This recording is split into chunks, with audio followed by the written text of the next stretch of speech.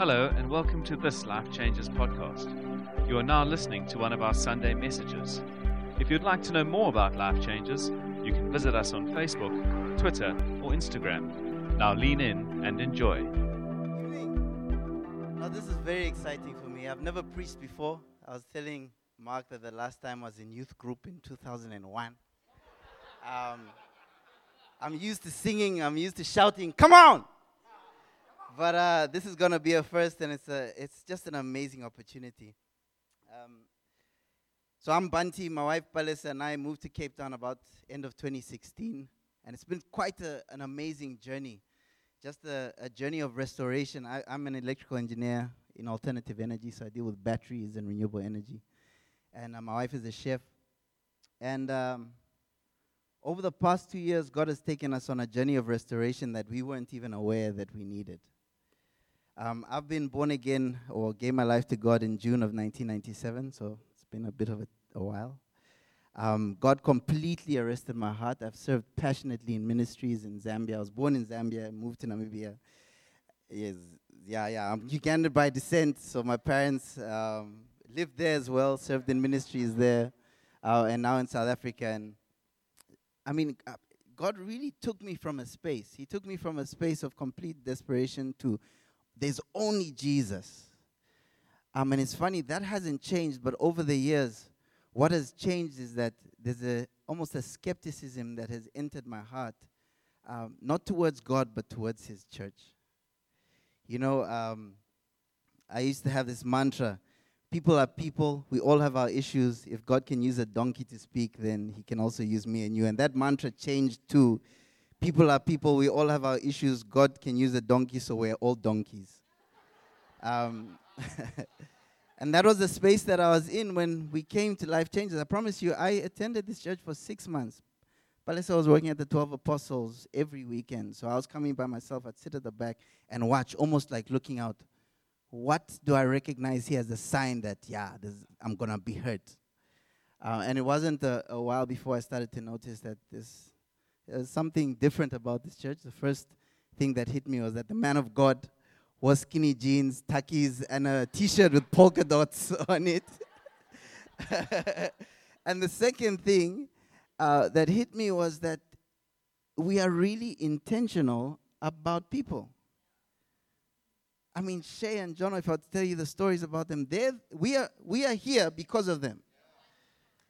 In all that skepticism, we are here because of Shay and John.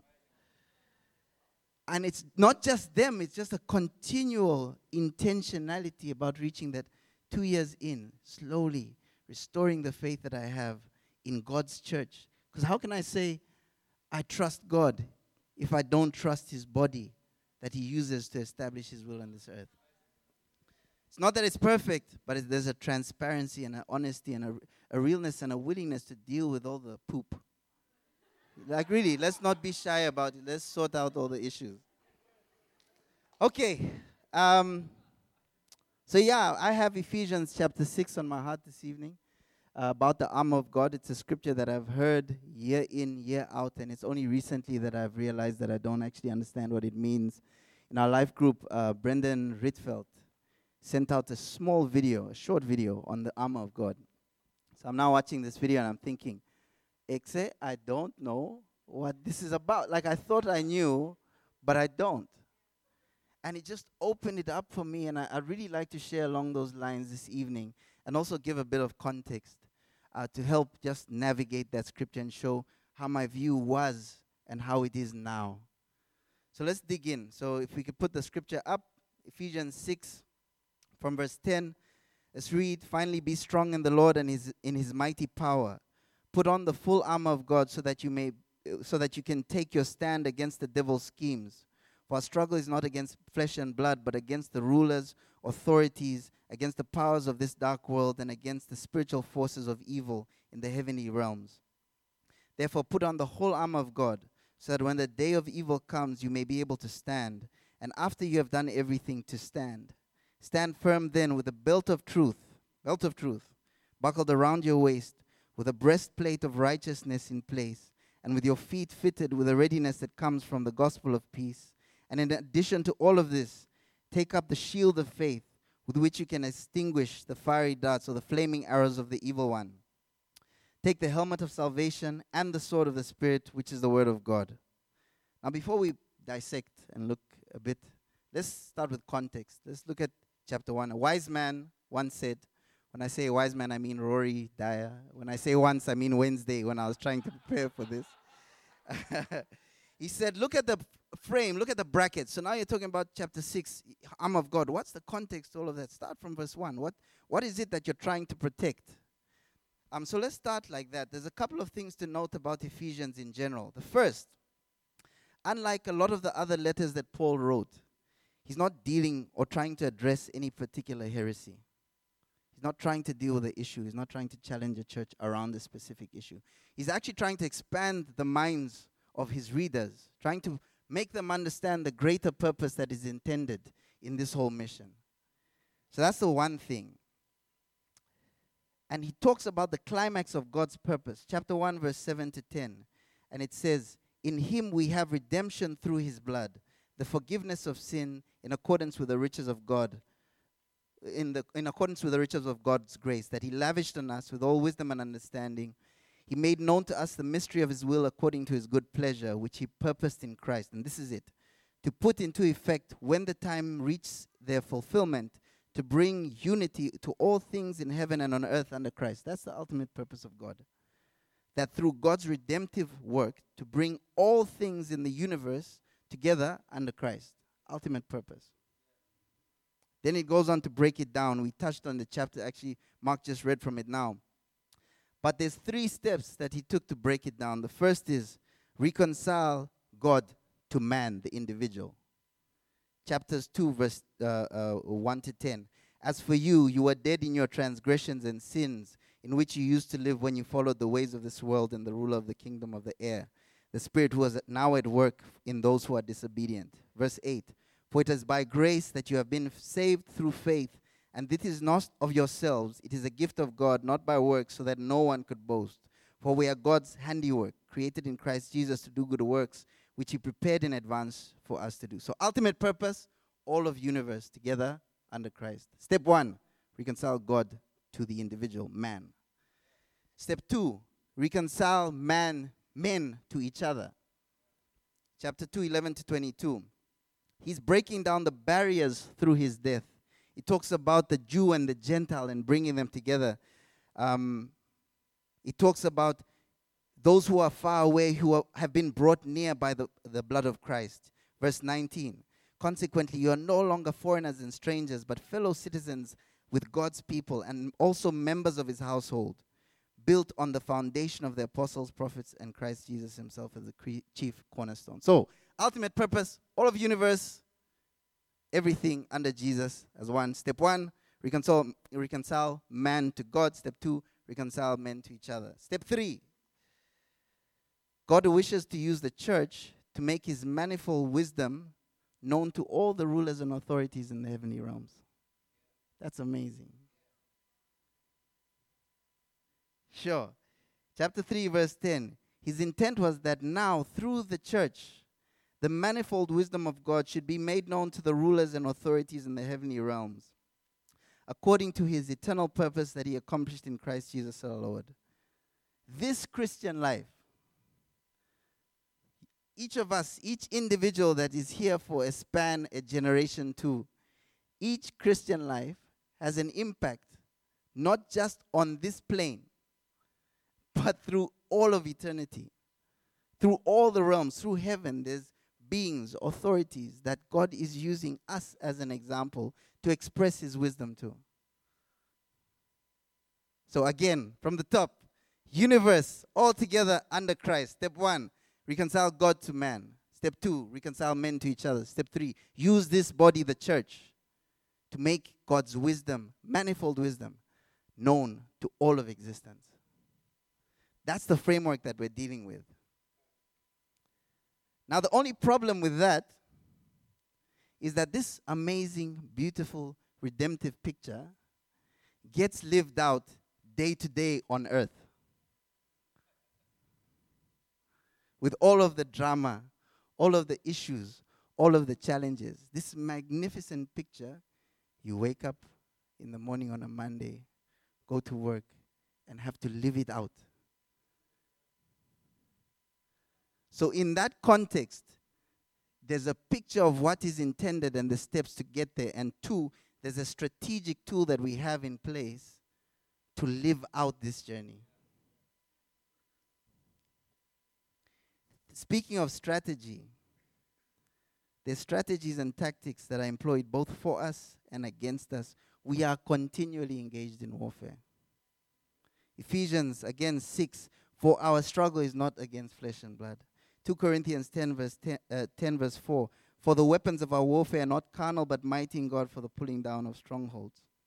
Now, in all of this, that tool is a strategic tool that allows us to stand.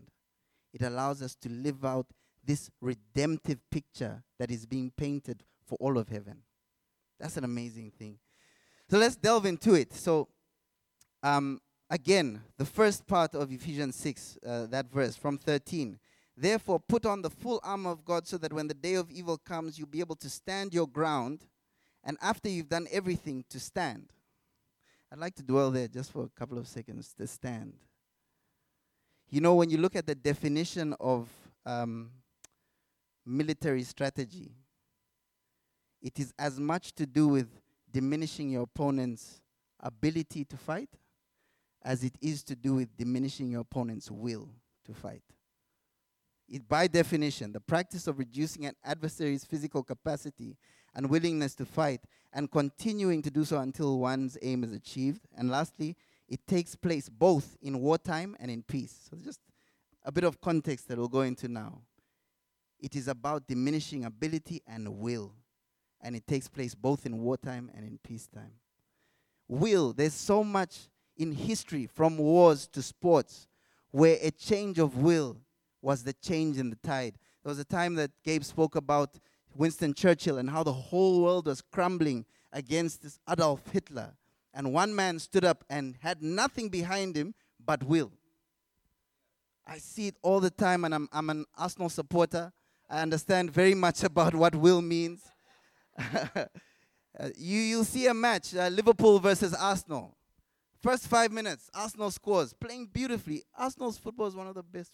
It's just amazing, beautiful to watch. First 5 minutes, they score. 13th minute, Liverpool scores. It's 1-1. Now the game can go in any direction, back and forth. You're seeing amazing chances on both sides. It's like tight, could go anywhere. Arsenal could have 3 by now. 75th minute, Liverpool scores the second goal. Now,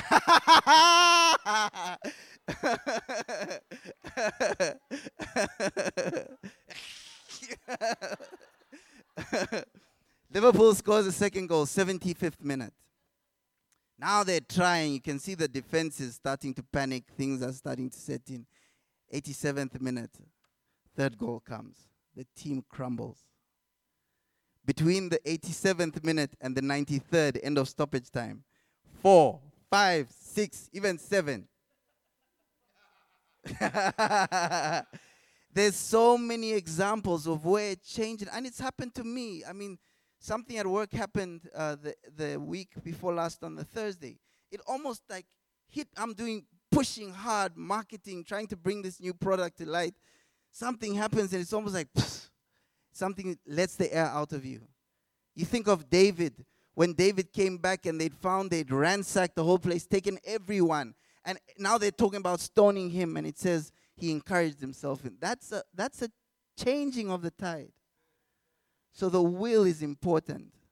And there's 2 ways that you can look at the armor of God that can either increase your will to stand after you've done everything to stand, or sap your will to stand. And there's a way that I looked at it previously that had the focus on myself, and that drained my energy to stand. And there's a way that you could look at it that has the focus on Jesus, that gives you the ability to stand. And I'd like to touch on those. So I'm going to contrast a couple of interpretations. I'll talk about originally how I viewed it and what I'm starting to understand now for each of those items, from the belt to the breastplate and so on. So let's start from the beginning. The belt of truth pulls all the pieces of the armor together. So it's one of the most vital pieces of armor, because it allows the sword, breastplate, everything, mobility. It allows the soldier to stand. There's one way to look at it is truth. I must have truth. I must be a man of integrity at all times. If I'm untrue in any way, there's a crack in my armor, puts the condemnation on me. If I'm false in any way, I fall apart. That's how I used to look at it.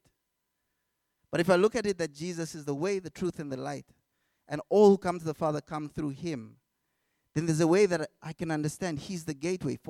For me to even start applying any of this, it starts with the truth that Jesus is the reason that I can enter this. That the veil between me and God is torn in two, not because of anything that I've achieved, but because of what God has made available through Jesus' sacrifice to me. That's life. The second, the breastplate of righteousness. A breastplate shields the vital organs from, so you have your heart, your liver, your kidneys, whatnot. It shields vital organs from blows. Righteousness. One way to look at it, I must be pure. I must be righteous. I must cultivate a pure heart before God. If there's any sign of impurity or imperfection, there's a crack in my armor. Satan knows about that crack. He'll exploit it, take advantage of it, and I'll have access to my vulnerability. Pressure on me to be righteous. Pressure on me to be holy every day. Watch my every action and word. That's one way to look at it. Second way, I'm confident not in my own works of righteousness, but in the righteousness of Christ by faith, not of works, as we just read, that no man may boast. The breastplate of righteousness protects us from the attack of the devil that says we're too dirty to come to God. How many times in my life, I've given my life to God 4 times. Some points I'd say, Jesus, please forgive me for what I'm going to do. And then I'd keep quiet, not pray for a week so that I can sort my... I've been there. I've been in those spaces. I've been in spaces where I say, I've already done half of it.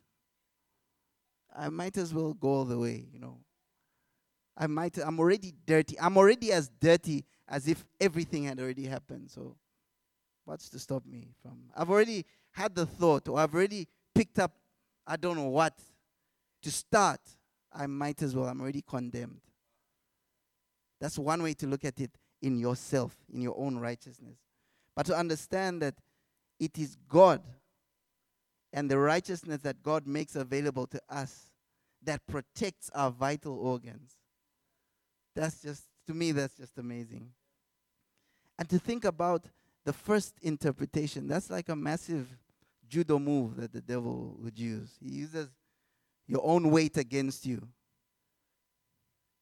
He delegates his work as the accuser of the brethren to you. Sort yourself out for the next couple of weeks. I'll go focus on ABCD. Righteousness of God, not my righteousness, Christ's righteousness that protects my vital organs.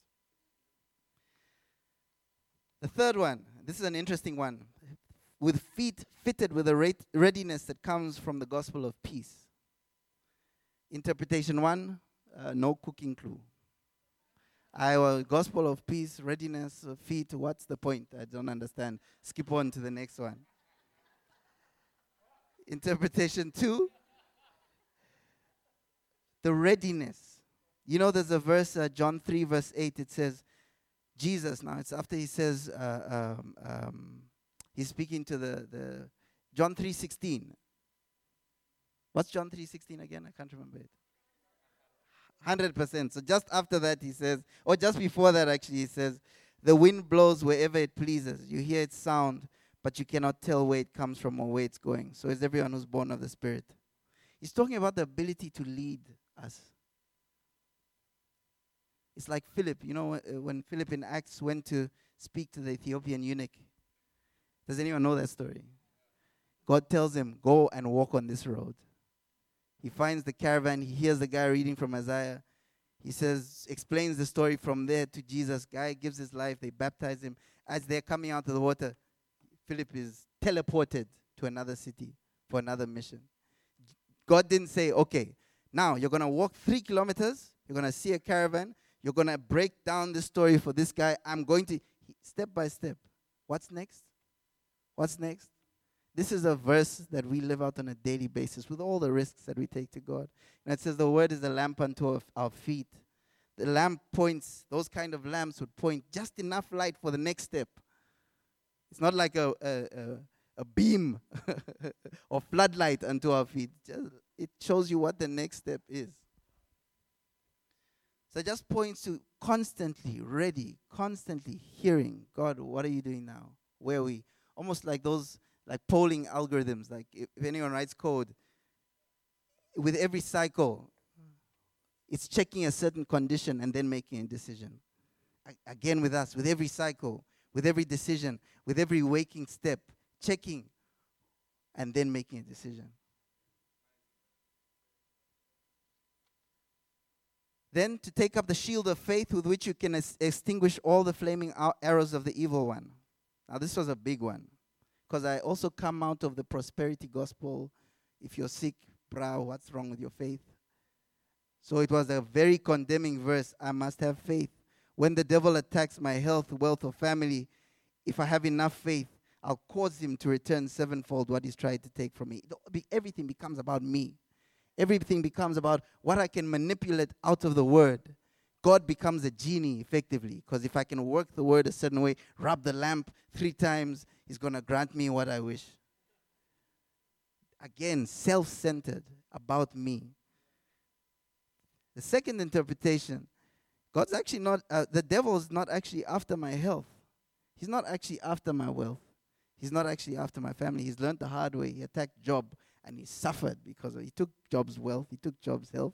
He's taken Jesus' life. The devil has suffered hectically for all of those. He's not after those things. His number one focus is our relationship with God. Like Adam in the garden, Eve. Did God really say? What's he trying to do? He's trying to tear you away from God.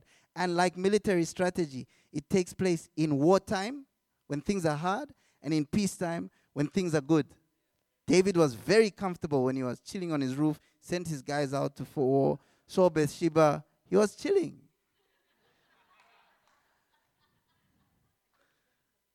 Look at how that affected him. You can think just practically, because I know when I'm making bad decisions, I will block God out of my head. Now you can just imagine from the time he decided I'm going to bring her here just to have a conversation, he wasn't talking to God. From the time he decided, things are rough, she's pregnant, he wasn't talking to God.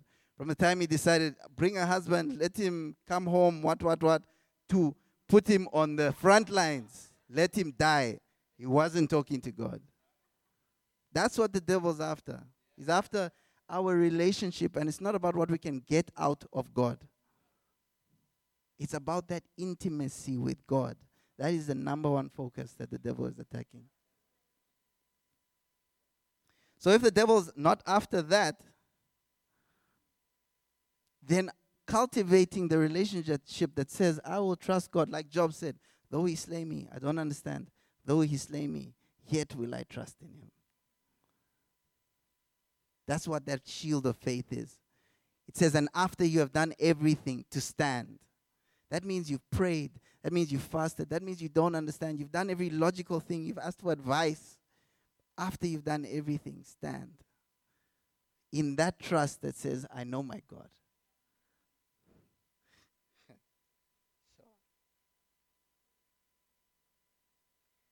Then the helmet of salvation. This is an important one because I didn't really actually pay a lot of attention to it. The helmet of salvation is, I'm saved. I said the sinner's prayer. I know Jesus. Don't really pay attention to it. But this is actually a big focus and has been a big focus. The gospel of salvation. So that the first interpretation is not really clear in my mind. It wasn't really clear. I know Jesus. It's not such a big issue to me. I've said the sinner's prayer. What's the helmet of salvation? Maybe it means I must be saved. But the second interpretation is that the gospel of salvation must be securely placed in our minds. Your head is your most vital organ. You can survive a blow to your upper body. If someone strikes your head, you're gone.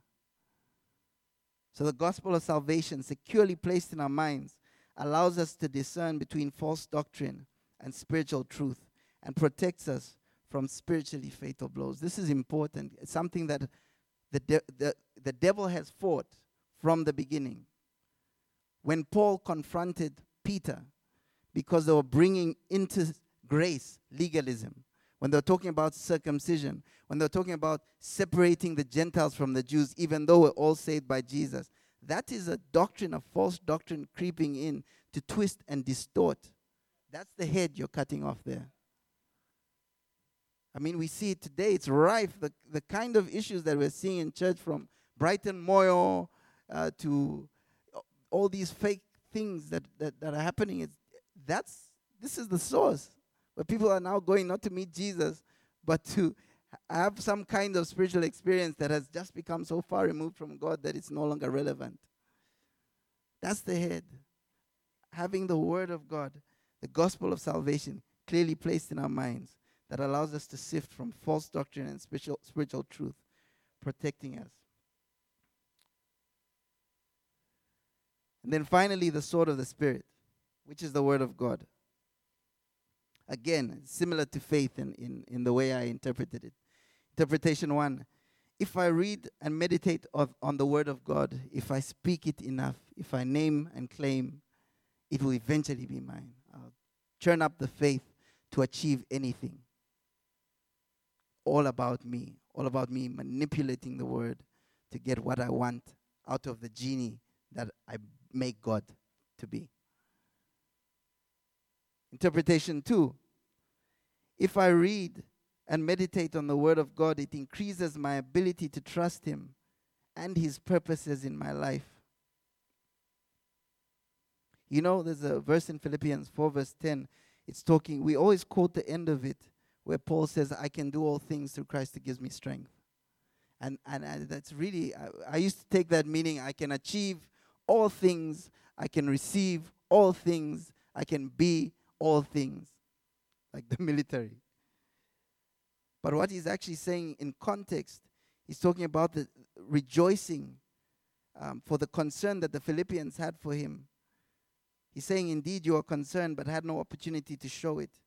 And I'm not saying this because I'm in need, for I've learned to be content, whatever the circumstances. I know what it is to be in need, and I know what it is to have plenty. I've learned the secret of being content in all and every situation, whether well-fed or hungry, whether living in plenty or in want. I can do all things through Christ who gives me strength. That is saying that his relationship with God is at the point that nothing phases him. If things are hard, I know there's a bigger purpose. Whatever I'm going through, God, I know you have a plan and a purpose. I know that you're working out your will in all of this. It becomes about the intimacy, and that's the core, the intimacy with God, the day-to-day walking with God. That's what the devil is after, and that's what this armor is to protect. From the belt of truth, Jesus is my gateway into any of this, into all of this, holding it all together. Breastplate of righteousness, Jesus is my righteousness. There is therefore now no condemnation for those who are in Christ Jesus. Feet fitted with the readiness of the gospel of peace. Where you lead, I will follow you. I will poll. What are you saying today? I know you said that yesterday. Is there a new word today? Where are you taking me, God? Here I am. Use me. Helmet of salvation. What is the sound doctrine that our salvation is based on? What are we filtering? What are we judging? And making sure that we stay true to our relationship with God. And finally, the sword of the Spirit. That's the only offensive weapon. And it's interesting because it reinforces it. It's offensive because it builds the one thing that the devil is trying to attack. Your faith and your trust in God.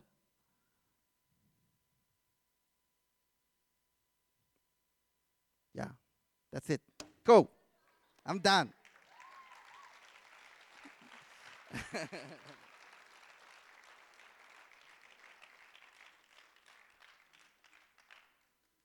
That wasn't the most gracious ending. But I was expecting him to break out into song, man. Come on. I love his stay. You're going to pray for us. But Paul speaks about that. He presents all of that. And then he prays this, which almost catches you off guard because he's teaching us. He's showing us. And then he says this, Ephesians people, he says, pray also for me. That whenever I open my mouth, words may be given to me so that I will fearlessly make known the mystery of the gospel, for which I am an ambassador in chains. Pray that I might declare it fearlessly as I should. You almost think the guy who puts this all down on paper, the guy who has this amount of revelation, has got it. But I love his humility. I love the humility to say, actually, I know all this stuff, but every day it's a walk. Every situation is an opportunity to walk this out. Pray with me. So I may fearlessly. What do you do fearlessly in your life? I think in all of us there's a measure of fear, a potential fear, something fear the enemy wants to bring in. And God says, actually, I'm going to teach you. But then even the man I'm going to use to bring these scriptures to you, he needs prayer. He needs strength. He needs courage. Because the gospel is a mystery to be brought to a world that's desperately seeking truth. Can we stand together?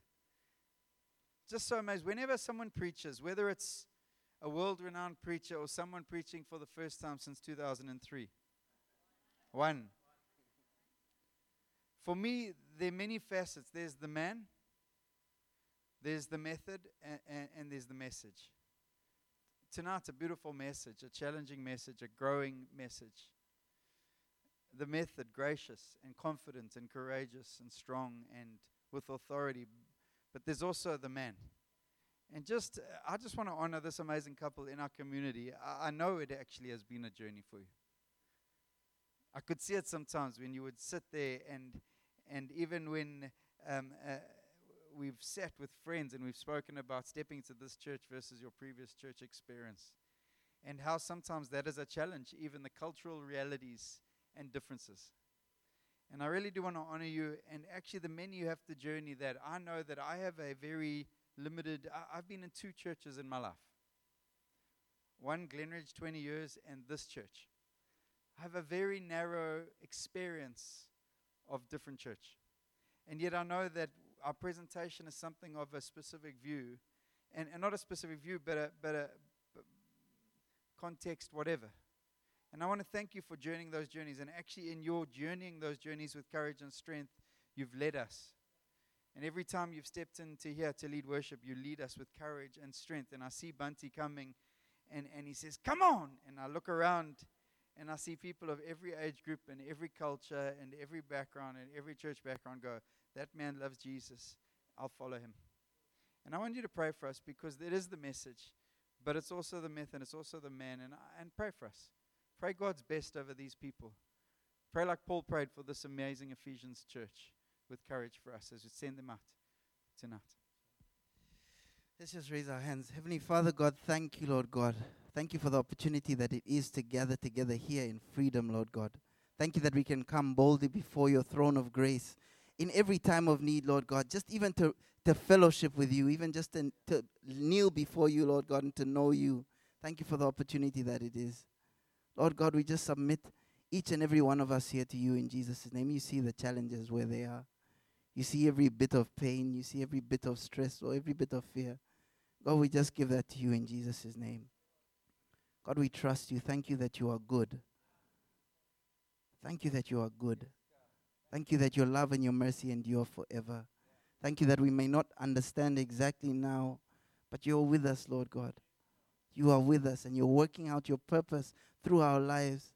Thank you for the grace that it is that you take our simple lives and you use them to have a ripple effect through all of eternity, Lord God.